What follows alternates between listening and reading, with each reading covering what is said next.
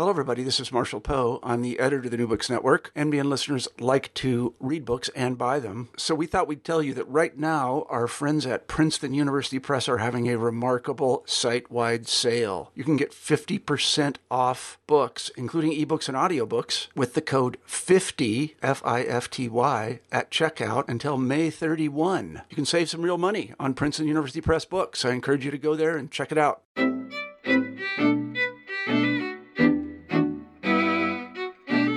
Hello and welcome back to New Books in Jewish Studies. I'm Robin Buller, your host. Today we will be talking with Professor Shira Klein, who is joining us from Chapman University in Orange, California. She'll be talking with us about her new book, Italy's Jews, From Emancipation to Fascism. Shira, thank you so much for being with us today. Thank you for having me. It's a real pleasure to have you on the show. I'm looking forward to our discussion. Before we get into it, though, I wonder if you could tell us a little bit about yourself. Yes. I was born in England and I was raised in Israel. And I did my undergraduate degree at Tel Aviv University and my MA in Rome, in La Sapienza. And then I did my PhD at New York University, where I double majored, so to speak, in history and in Judaic studies. And I guess I mention that because my work, as I'll sort of speak about in a moment, encompasses all three countries, which is the US and Israel and Italy. And so how did you, let's get into the book then. How did you come to write Italy's Jews? What brought you to the topic?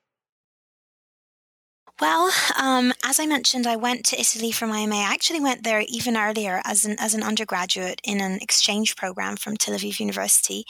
And I was immediately intrigued by Italian history and by the Italian Jewish community today. And I sort of put it in the back of my mind, and then went on with my graduate degree, and then I started my PhD. Started in a totally different direction. I was looking at the Israeli-Palestinian conflict, and then I decided, totally different. I was sure I was going to write my dissertation on that, and what a turn. Yeah, and then I decided to change directions, and I wasn't really enjoying working on the conflict, and I thought, what am I going to work on? And I started reading about reading Italian Jewish history, sort of going back to that moment in my travels, and thinking maybe this is something that I could explore. And I found that there was relatively little out there in terms of secondary sources, particularly for the Anglophone world. And I thought, why is this? And what else could be said? And how does it compare to things I'd read a lot about, like German Jewish history or Israeli history, and what's missing from this field, and how can I maybe address it? And since I had Italian, I thought I might embark on that project, but I also wanted to look at migration, since this was another interest of mine. And then I sort of put that all together and came up with this project that looks at Italian Jewish history in a sort of large swath of time from the 19th century to post-World War II, but it also looks at a large spectrum spatially or geographically. It looks at refugees in the United States and in Palestine that came from Italy. And the book really does examine, quite a span of time. Tell us about this myth of Italian benevolence that you sort of seek to dig into. What does it claim? Yeah, so that's really one of the main themes of the book. It looks at what I call, and what other historians have called, the myth of Italian benevolence, and it looks at what Jews' role has been in that myth, or in supporting that myth. So what is that myth? That's a good question. The myth of Italian benevolence is this idea that Italians in World War II saved Jews and helped them. And that Italy, well, there's several renditions of the myth, but either that Italy had no racism of its own towards Jews or no anti-Jewish policies of its own, or in some variations of the myth is that, yes, it did have some racism, but it really paled in comparison to what Germany was doing. It was just an import from Germany, so it was a poor imitation of German racism, and it really didn't have the backing of the Italian masses. It was something that, at most, Mussolini and a few of his henchmen wanted or did, but that most Italians were far from this racist outview or very far removed from persecuting Jews, and on the contrary, that Italy's role in the war was to save Jews. And all of those points are not exactly true, and that's why they can be called a myth, or the myth of the good Italian, or the myth of Italiani brava gente, which means again Italians are good people, or the myth of Italian benevolence. It's got all these different names. You can pick and choose. Okay, yeah, I think I was taught that Italy was an ally of course, of the Axis powers, but that they weren't participating in, actively at least, in the anti-Semitic elements of right of the war. Yes, that's exactly the myth and the truth. So the way to grapple with this myth is to look at what actually did happen. And what actually did happen is that Italy pursued a brutal racist policy towards Jews, and it did so completely independently of Germany. And it did so over the course of several very long years. And I say very long years because they were very long years for Italian Jews. They very much suffering that Italian Jews had to endure. And that even after the German invasion, and I'll speak about that more later, but even after Germany does come into the picture and does start calling the shots, even then, Italy has an independent role to play in rounding up the Jews and handing them over to the Germans. And so that's why this idea of Italy having no racism or very little racism or just an imitation of German racism, that's why that's just a story. It's a wrong story. Okay. So far from being passive, they were actually not even just collaborators, but actively setting out to propose anti-Semitic policies. Yes. So what other, in addition to this question about, the truth behind this this history of Italian anti-Semitism, what other questions did you set out to answer with your book, and how did you go about researching them? Right. So I think that question of Italy's myth and what was the role of Jews in creating this myth. So that was one of my questions, and another question was looking further back. I wanted to look at how Jews fared under fascism before everything went wrong. Fascism came to power in 1922, and the first racial laws come on the scene in 1938. And I was wondering, what was life like under fascism before then, during those 16 years? And I was curious as to why Jews didn't leave Italy at that time, because we think of fascism today as, fascism is wrong. I mean, if you're an enlightened person, you'll probably agree fascism isn't something very nice. And so why did Jews choose to stay under that regime when nobody was forcing them? So that was one question, sort of what was Jews' relationship to fascism? And I found some very, very surprising findings in that respect. And another question was, what was happening with Jewish culture in the modern period in modern Italy, and again, so I was sort of looking at this assumption. You could also call it a myth, but perhaps more an assumption that in the wake of emancipation, Italian Jews became so Italian that they lost their Jewish culture. And I had read about other Jewish cultures in Western Europe and in Central Europe, like Germany and France. I'd read that that wasn't the case, that they didn't assimilate, that they didn't share their Jewish culture. But yet Italian historians or historians of Italian Jewry seem to argue that they were. So that was another assumption that I wanted to tackle. Did Italian Jews really, really lose their Judaism? And again, over there, I found some surprising answers suggesting that it wasn't as simple as that. So how did you go about then answering these questions? I mean, what archives did you go to? What sort of material did you look at? I looked at archives in 3 different countries. I looked at archives in Israel, primarily.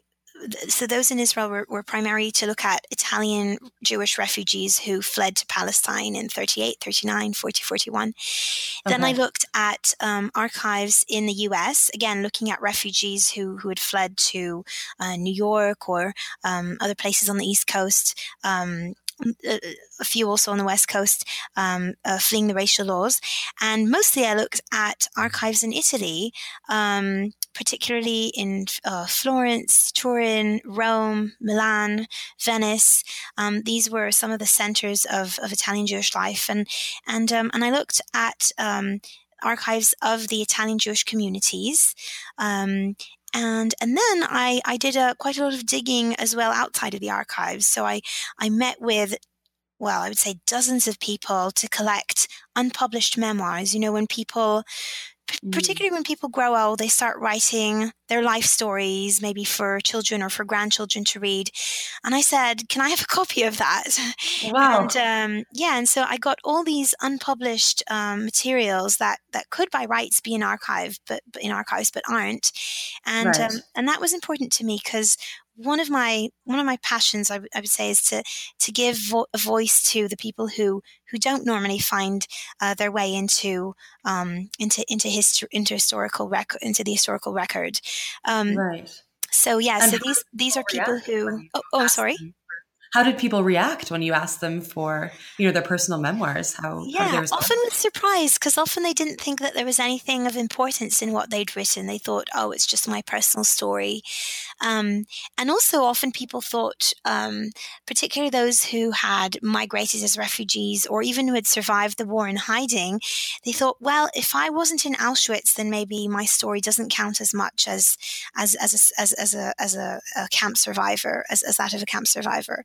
And then I would have to do some convincing work to say, well, actually, these are very interesting stories, right? They tell a story that has virtually been uncovered until now, and it's worth your while giving me a copy. Then I of course will deposit those, or have already deposited most of them in an archive, so that in case future scholars would like to look at them. Okay, fascinating. So let's move on to sort of what you found when you went through all of this material. So the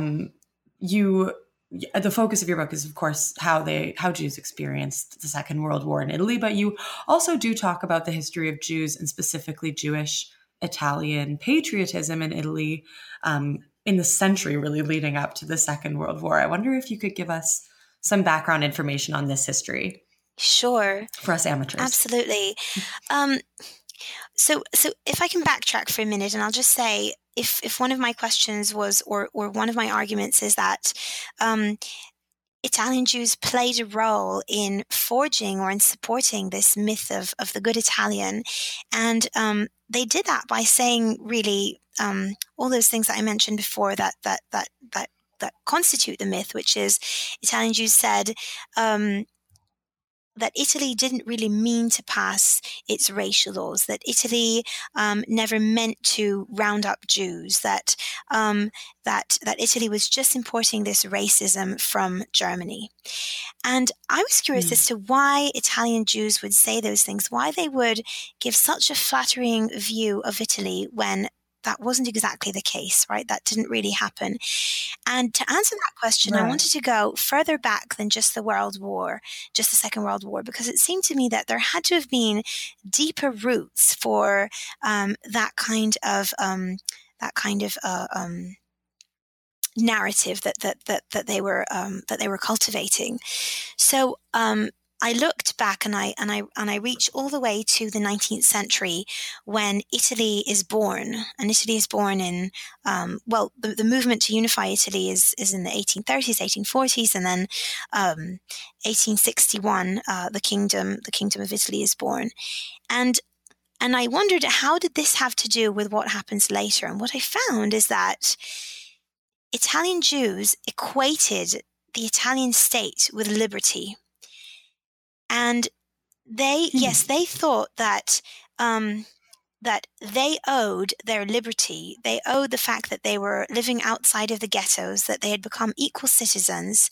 They believed that they owed that to the Italian state, because up until statehood, Italian Jews had been discriminated against, as most European Jews had been before what historians call emancipation, which is the process of getting equal rights. And Jews in Italy, in the same way, had been discriminated against. Most of them lived in ghettos. Most of them were subject to restrictions as to what they could work in. And it wasn't until Italy becomes a state, it's not until the birth of modern Italy, that Italian Jews gained their emancipation. So they hold this image of Italy as a liberator. And when the racial laws come out, that sort of view of Italy informs their reaction. And they say, there's no way that this country that gave us our liberty, to whom we owe our liberty, there's no way that it could turn against us. And so they end up saying it must be that Mussolini was forced by Germany to pass these racial laws and to persecute Jews. It must be that Italians don't support it. It must be that Germany is leading Italy, kicking and screaming, into discriminating against the Jews, and so that's why I went further back, and the other thing I found when I went further back that again informed the way that they were reacting to persecution in World War II was that Italian Jews were rather happy under fascism from 1922 to 1938. Wow. They were mostly middle class. I call the period of what happens to them from the late 19th century until 38. I call it the rise and rise of Italian Jews in my book, because really they're just they're having a good time. Italy has an industrial boom at the end of the 19th century, and Italian Jews are very well placed to benefit from that boom. They're mostly in the north, they're mostly in the towns or in the cities, and they're mostly in trade, and that makes them really really well placed to rise up the ranks of the social ladder and go into the middle class. And even fascism doesn't really mar their sense of belonging in Italian society. In fact, fascism catered to the middle class. Fascism's whole slogan was to quash the strikes of the working class, and to bring the working class under its thumb, and to control the working class, so that the middle class wouldn't have to worry about disruptive strikes, or about a Bolshevist revolution, or about any other kind of threat to the status quo. And Italian Jews, along with the rest of the middle class, breathed with relief when Mussolini came to power, because he put an end to this turbulent time, or the working class turbulence. And throughout the 1920s and 1930s, they either support Mussolini, or they're indifferent to Mussolini, or they mildly oppose him. But very few Italian Jews diametrically opposed him. I'm not saying that none did. There were famous Jewish anti-fascists, but the majority of Italian Jews did not really mind fascism, and some of them even supported it. So, again, that when when the racial laws come along, they just can't believe that Mussolini could be behind it. They can't believe that it could be Italy's independent choice to persecute them. So when then were anti-Semitic laws introduced in Italy? When did things change legally for Italian Jews? Well, things really change in summer of 1938. July of 1938, the Italian government issues what they call the Racist Manifesto. And this manifesto says Italians are a race and Jews are not part of that race. And from there, things deteriorate very quickly. The first racial law comes out soon after that, and it defines Jews. It says, you are Jewish if X, Y, Z. So it tells you what it means to be Jewish, and then it discriminates against Jews. Okay. So there was any number of discriminations. Children could no longer go to public schools. Italian Jews could no longer marry non-Jews. Jews could no longer work in most professions. They were fired from the civil services. They were expelled from the military. And after these laws, which were signed by the king, then came a spate of directives which carried just as much weight as the laws. And these were endless. So Jews could not advertise. They could not be on the radio. They could not go to the seaside. They could not.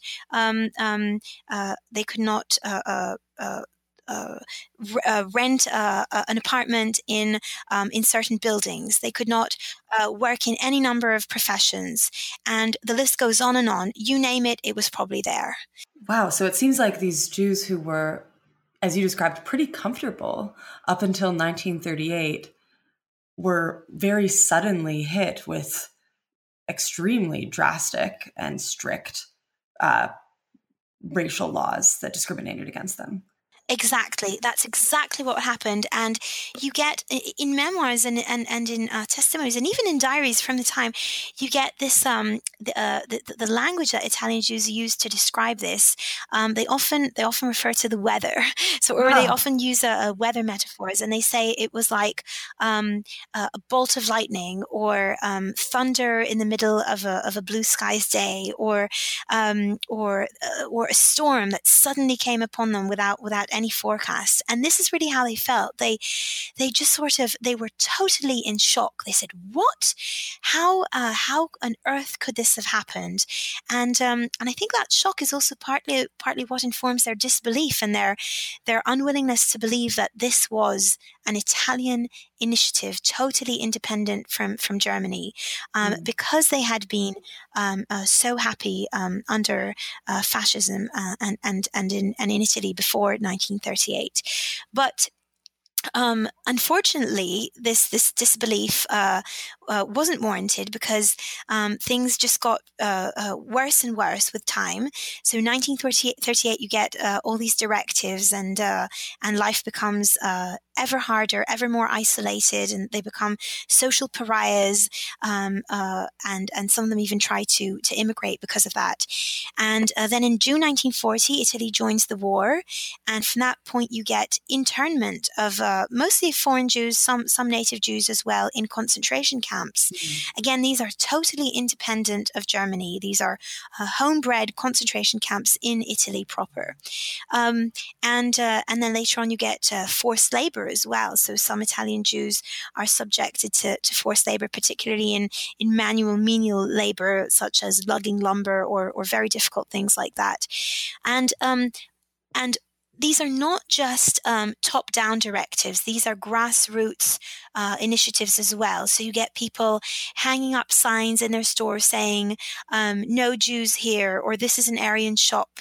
And no law said that they had to do that, right? That was one of the, I said you name it and it's probably there.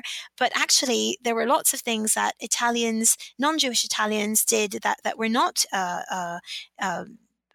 decreed by law, and that they just took the initiative and went ahead and discriminated against their neighbors. So things like graffiti, things like casual violence, slaps, cuffs, child bullying gets much worse during these years. And then of course, financial abuse, whether buying out Jewish businesses for very, very cheap, and that kind of behavior. So you get a mix of top-down policies, but also grassroots anti-Semitism. And one of the things that happens during this time, from 1938 to 1943, because 43 will be a very big turning point, but from 38 to 43, you see something that will recur after 43 with very lethal consequences, and that is denunciations. So from 38 to 43, when Italy is totally independent and it has these racial laws and it's discriminating against the Jews, ordinary Italians, so civilians and just, folks sort of on the street, so to speak, they write letters, anonymous letters to the police, denouncing Italian Jews for evading the racial laws. So if they find someone, for instance, who has hired a Christian babysitter, and that was something that was forbidden to do, Italian Jews could not hire Christian help, then they'll write a letter saying, such and such person who is a Jew has hired a Jewish babysitter. Please go arrest them, right? Or please go and intervene. Yeah, and so you get these grassroots initiatives basically betraying Jews so as to better implement the racial laws or get the police to better do their job. That's so interesting, because I think of when we talk about denunciations during the Second World War, we think of individuals denouncing people simply for being Jews. But I suppose that it was different in Italy because the Italian government was really mostly, as you said, incarcerating foreign Jews. But was it that to incarcerate Italian Jews, they had to sort of break a law, or am I understanding that correctly? They incarcerate foreign Jews. That's true. They put them in concentration camps, and a few native Jews as well. But if you broke the law, then you could be stopped, or you could be fined, or you could be sued, and so that's what Italian denunciations are trying to do. They're saying, look, this person is breaking the law. Go and do something about it, and up to 1943, the consequences are not lethal. But from 43, and maybe this is a good time to seg into what happens in 1943. So 1943 is another big turning point. If I said the first turning point is 38 with the racial laws, 43 is when things get much, much worse. And ironically, they start getting worse by seeming to get better. Let me explain that. So summer of 1943, the Allies land in North Africa. And Jews are absolutely overjoyed to hear this, because it looks like Italy is going to soon be taken over by the Allies. And the Italian leadership, seeing that the Allies are getting closer and closer, hastily decides to switch sides. Not Mussolini, but the rest of the leadership, yes. And what they do is they oust Mussolini and imprison him at the top of a mountain. And they secretly switch sides or they start negotiations with the Allies. And very soon, when this becomes known and the Italians sign an armistice with the Allies, then Germany pours its forces into the north and rescue Mussolini and reinstate him at the head of a government called the Government of Salo, because it was headquartered in Salo, which is a sleepy little town at the tip of Lago di Garda, which is a lake in northern Italy. And then Italy is effectively split into two. In the south, the Allies are around and they work their way up, and the front line keeps inching northwards as the war wears on. And in the north, you get the Germans and the Italians, you get a joint government, in the sense that Germany has full military power, but Italy has administrative control. And that's important because it meant that Italy was in control of the police. And more on that in a second. But what happens is that as soon as Germany enters Italy, it does what it does by that point, and we're talking about September 43. At that point, its policy towards all Jews in Europe is very clear-cut, and that is deportation to killing camps in the east. And that's exactly what it does. So it goes around Italy and starts deporting Jews to go east, to primarily to Auschwitz. So the Germans act solo for a while in these deportations, but in late November 1943, the Italian government decides that it too wants a hand in deporting Jews, in rounding up Jews. And what it does is it issues Police Order Number 5, this important directive in Italian history. Police Order Number 5 says, Italian police will round up Jews, put them in concentration camps or in prisons or in places where they can be watched, and confiscate their capital, and that is exactly what happens. So Italian police go around rounding up Jews and confiscate their capital and then hand them over to the Germans. The Germans put them on convoys. They get sent to Auschwitz, where they're gassed when they arrive.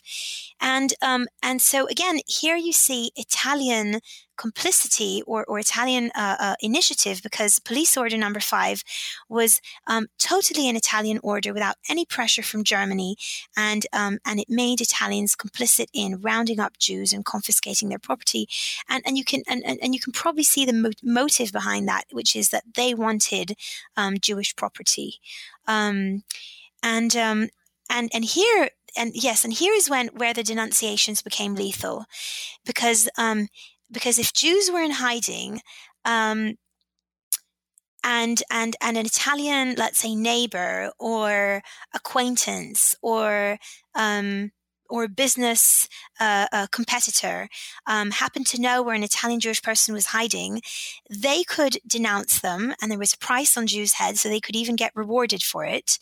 And denunciations were widespread at this time. So what begins in 1938 with denouncing Jews for evading the racial laws turns into 1943 into these very dangerous denunciations that mean that Jews could get caught by Italian police or by German soldiers and get sent to their death. And the fact is that almost half of all rounded up Jews that we know of were rounded up either by Italian police working on their own or Italian police working together with German soldiers. Wow. So there really was this active Italian participation. Yes, and that's something that other historians have shown as well, and that I mention in the book, sort of building on what other historians did. But one thing I do that is new is look at interviews and oral testimonies, and I've looked at 425 oral histories in the USC Shoah Foundation. Wow. Of Italian Jewish survivors, which are basically all of the interviews by Italian Jewish survivors in that database. That's incredible. As someone who's used oral testimony, I will say that is a lot of work. Well, yeah, I mean, I didn't necessarily listen to each one of them from start to finish, but fortunately there's this lovely little thing called keywords, which you can search. And I looked for mentions of betrayal, and I found that fully a quarter of all of these interviews mentioned a betrayal. Now, you may think that that's a little, you may think that that's a lot, but consider that this statistic would have definitely been larger if the victims of Auschwitz had been able, in some theoretical world, to give their testimony, because, of course, this is a self-selective group, right? Those who survived were less likely to have been betrayed. And even there, fully a quarter of them mentioned a betrayal. So it would probably have been a larger percentage if we'd had more testimonies of those who were actually deported. Wow, absolutely. That's fascinating. So then we have this group, or a couple of groups of Italian Jews who escape Italy. And I found your discussion of the Italian Jewish refugee experience particularly fascinating. Could you tell us a little bit about what you uncovered about their history and the history of Jewish refugees, specifically in the United States and in Palestine? How did their experiences diverge or overlap? And how did they see and perceive Italy from afar? The Jews, so several hundred Jews go to the United States and several hundred go to Palestine. And although they're a small group, they actually have a very interesting role in particularly those in the United States, in strengthening this myth of the benevolent Italian, right? To go back to that theme that we were talking about before. And what happens is that these refugees in the United States, they get there in late 38, right after the first racial laws come out, and then 39, even 40, 41, if they can get out of Italy that late. And they develop a curiously nostalgic memory or view of Italy. Which is not to say that they are pro-fascism or anything. They become vehemently anti-fascist, whatever their sympathies with fascism had been before the war. After 38, you find very few Jews who are pro-fascism, if any. But even though they're anti-fascist, they sort of weave this image or this painting, weave a painting. That doesn't quite work. Let's start again. Weave a tapestry. Yes, exactly. Thank you. They weave a tapestry of what life was like in Italy and what Italians are like, which is very, very flattering, and again, a sort of verging on the mythical. And what they end up saying is, Italy and fascist Italy are two diametrically opposed countries. And they say there is a line that you can draw between Italy and between fascism. Of course, that wasn't entirely true, because many Italians were fascist, not to mention some Italian Jews had been fascist, right? Right. But they say, if you are fascist, you are not Italian. And for them, the true Italy is the anti-fascist Italy, and that true Italy would never do anything to harm Jews. And so they sort of, again, I don't want to say spin a tale, because that sounds that they're doing it sort of malevolently. And I don't think that was the case, but they definitely tell a story about how Italians were just absolutely fabulous and absolutely good, and how Italy was the most beautiful country, and beautiful in its environment, but also in its soul, and how it was Germany had led it kicking and screaming into doing all these vile things, not just against Jews, but against the world or against the Allies. And why do Italian Jews in the United States tell this story? Why do they support this myth? For a couple of reasons, but one reason was because they were very nervous about the United States going to the peninsula and bombing it. And they, right, because they still have family there, right? I mean, the refugees are a very tiny minority. The majority stayed in Italy. And so they're worried about what the United States is going to do when it reaches the shore of the peninsula. And you actually get speeches by refugees saying, American soldiers, when you go to the peninsula, when you go to Italy, just remember that Italians are your friends. And so that's one of the reasons they do it. Another reason is definitely because they're trying to reach out to the massive Italian American audience there. And so they're creating what they think of very consciously as propaganda, which is saying most Italians are anti-fascist, and therefore you, Italian American listeners or readers, whether it's radio programs or newspapers, you should also be anti-fascist. So by trying to persuade Italian Americans to be anti-fascist and to sort of to hate Mussolini, they are effectively telling a story about Italy as a totally anti-fascist country, which of course it wasn't. It's fascinating because just because you already talked about the self-selective nature of groups who avoided being denounced, I suppose this group also hadn't had that experience likely of denunciation, or had they? Well, yeah, I mean, that's a good point. They probably, because they left rather early, right? They weren't there in 43, and they weren't even there. I mean, those of them who leave in late 38, right? They don't even experience all the isolation and the discrimination and even the other laws or directives that come out later on. So in a sense, they might have actually had a slightly more benign experience than Italian Jews who stay in Italy, and certainly those who stay in Italy past 43. But interestingly, in private correspondence, Italian Jews are actually pointing a slightly more blameful finger or slightly more accusing finger at Italians. And they're saying, just between ourselves, we know that many, many Italians are collaborating with the Germans, right? If it's after 43 or even before 43, just between ourselves, when I was kicked out of my art studio, the artists around me gloated, right? So they're saying just between ourselves, things aren't as perfect as they seem.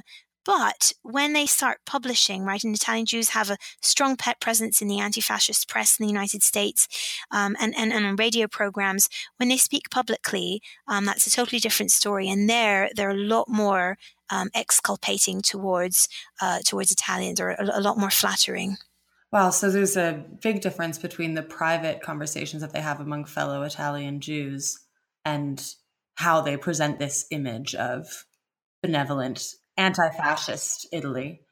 Yeah, somewhat of a difference. I mean, I wouldn't want to to overstress that point, but yes, and I suppose that's I guess that's the nature, right, of public speaking versus private speaking. Absolutely. Like in this interview, obviously, I won't I won't go into my deepest secrets, but whereas maybe in a private WhatsApp or email correspondence, I might divulge a little bit more. But yes, there's certainly that element of the public sphere versus the private sphere. And so how does the situation of Italian Jewish refugees in Palestine compare to that of Italian Jewish refugees in the United States? Very different in the sense that Italian Jews in Palestine do not at all speak about Italy with that kind of nostalgia. And if anything, they castigate Italy, because what happens with Italian Jewish refugees in Palestine is they find themselves landing into this very Zionist environment. And the Zionist environment of 1930s Palestine rejected anything that had to do with the diaspora. Diaspora being defined as anywhere outside of the land of Israel, which is a term that Zionists used for Jewish Palestine, or the Jewish community in Palestine. And the idea behind this was that Jews should not live in the diaspora. They should be moving to Palestine to set up a national Jewish homeland. And Italy, along with anywhere else in Europe or anywhere else in the world that wasn't the land of Israel, fell under this definition of diaspora. And Italian Jews adopt this kind of jargon. They adopt this kind of language, and they say, "Oh yes, Italy is a diaspora. We want nothing to do with the diaspora. We're going to become good Zionists. We're going to become good Jewish nationalists." But still, what we find is that without even realizing it, or certainly without publicly acknowledging it, they're clinging to Italy. And that, by the way, was one of the titles that I was considering for the book. Yes, but of course, an author rarely gets to choose their own title. So, but what happens is that they cling to Italy in the sense that, just as the refugees in the U.S. Are clinging to this sort of pink, or seeing in Italy through a pink lens, or clinging to Italy to a good view of Italy, to seeing Italy as a sort of beautiful place in heart and in soul. In the same way, refugees in Palestine are clinging to Italy through its culture, through their lifestyles. They're making Italian food. They're wearing Italian clothes. They're listening to Italian music. They're decorating their homes with Italian furniture. They're reading Italian literature. And through all these different ways, they're actually importing, if you will, a little Italy into Palestine, and without realizing it, very much continuing their diaspora ways in this sort of Zionist hotbed. And I guess those elements of clinging to Italy were presumably less intentional. They're sort of accidentally keeping these Italian ties in some ways. Yes, exactly. And they're doing it while at the same time really criticizing any Italian Jews who either chose to go back to Italy after having immigrated to Palestine, right? If they weren't happy in Palestine, some of them chose to go back, After or the war, right after the war, presumably. exactly. Yes, or even after the war, those who chose to stay in Italy, right? Survivors who had survived in hiding, or come back from Auschwitz, or come back from fleeing to Switzerland. Not everyone wanted to go to Palestine after the war and Israel from 1948 onwards. And these refugees who had come in 38, 39, 1940, they end up really harshly criticizing these folks. So they'd really internalized these Zionist messages of all Jews must live in Israel or in Palestine before 48. And yet, interestingly enough, in their lifestyle, they were totally Italian. And did you find that these Jewish refugees who went to Palestine, were they Zionists often before they went to Palestine? Did they choose to go to Palestine because of that, or? That's a good question. I think the majority of them had some ties to Zionism, so some ties to Jewish nationalism, some ties to thinking about Jews as a nation or thinking about a homeland, but but certainly that wasn't their main reason for going to Palestine. Their main reason was the 1938 laws. Right. So in a sense, the push factor was far more important than the pull factor, if you will. And it's not as though the whole world was open to them and they thought, where shall I go today? I think I'll go to Palestine because I'm so Zionist. It was a very, very distraught time for Jews. Most countries were closed to Jewish refugees, not just Italians, but all countries. But all Jewish refugees. For instance, the US had a strict quota system. Britain had migration restrictions. France did as well. And Palestine had some restrictions as well, but there were ways of getting a visa to go there. So I think it's probably a combination of having some Zionist affiliation or some Zionist feelings, like for instance, maybe they had contributed to the Italian Zionist Federation, or maybe they had given money for settlement in Palestine, or maybe they had bought a book or a newspaper that was affiliated or that spoke about Palestine. But really, it was the racial laws that just made them want to up and leave as quickly as possible. Right. So Shira, because we do have a bit of time left, I wonder if you could tell us how this book, especially, belonging to a body of literature that might not be as developed as German Jewish history or even French Jewish history, how do you see it fitting into new directions in Jewish studies, in Holocaust history, and in those fields? Yeah. Well, that's a good question. Well, I might refer first of all to the historiography, just Italian historiography, right? The field of Italian studies, and so there's a whole history about the Brava Gente myth, right? The myth of the benevolent Italian, and it's not just about Jews. So for a long time, it was thought that Italy had been just one of the good guys in World War II, and that its occupation, for instance, of Greece and the Balkans had been really benign. And that its treatment, even before World War II, its treatment of its colonies in Africa had been very benign, very kind. And then in the 1990s.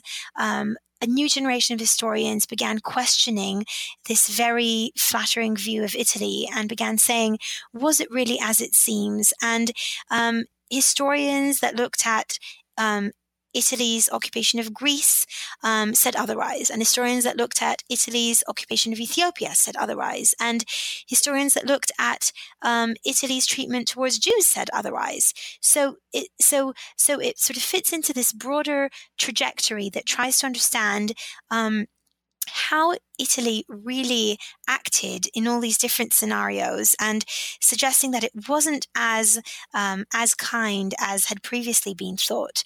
But what I found, and so all of that has sort of other historians have definitely acknowledged. But what I found fascinating was that Jews themselves. Jews were the very victims, or one of the groups of victims, right? Because of course there were victims in the Balkans as well, and African victims, perhaps the most victimized of all, or those who suffered the most are the African victims. But I was wondering, how did Jews who were the victims of this very aggression, how did they come to support this view of Italian benevolence? And so that's where I saw myself as making a contribution to this historiography, this larger Italian field.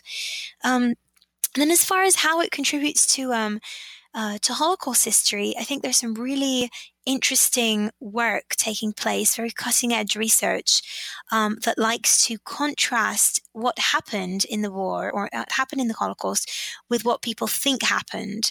And there's really interesting work that has been done about France concerning the Vichy syndrome, and interesting work that has been done about in Germany concerning Germans trying to sort of sweep the Holocaust under the rug, and there's work being done now about the Netherlands as well, and about Poland. And so I was interested in how the Italian case fits into this sort of juxtaposing what we know happened in the Holocaust with what films might say about what happened, or newspapers, or even Wikipedia. So popular perceptions of the Holocaust, and how they differ from what actually happened. And could I actually say something that sort of kind of digress a tiny bit, since I mentioned Wikipedia? Absolutely. So I just wanted to tell listeners about this, about what's happening with Wikipedia and these histories. And in Wikipedia, where Wikipedia is one of the sources for the myth of the good Italian, because if you look at the Italian the article or articles in Wikipedia on the Holocaust in Italy, or on Jews under fascism, or on the racial laws, you get statements like, most Italians oppose the racial laws, or the racial laws were imposed on Italy by Germany. So classic benevolence myth 101. Right.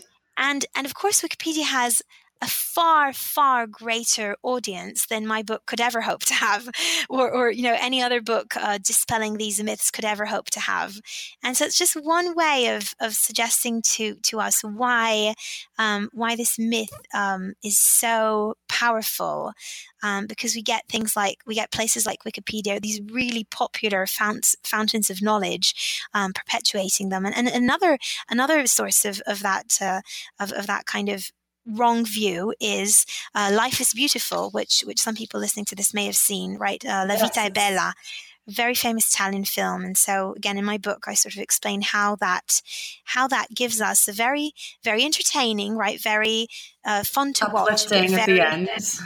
Yes, but very false view of what was actually happening in Italy. Shira, it's been such a pleasure having you on the show today. And I know we've taken up quite a bit of your time, and also that this book itself has been such a huge undertaking for you. It's really an immense achievement. So this next question might sort of seem crazy considering that. However, what are you working on next? That's a very good question, and one I have to put in my tenure file too, so I should know the answer to that. But I'm actually interested now in looking at Italian Jews and the colonies in Africa, and the intersection, or sort of the encounter between Italy's Jews and Italy's empire. because when I was looking at Italian Jews under fascism in the interwar periods or before 38, I found, I think what I mentioned is this curious phenomenon of Jews not really opposing Mussolini. And one of their reasons for not really opposing Mussolini was that they were quite thrilled about Italy's foreign policy, and in particular, its imperial achievements and Mussolini's imperial achievements.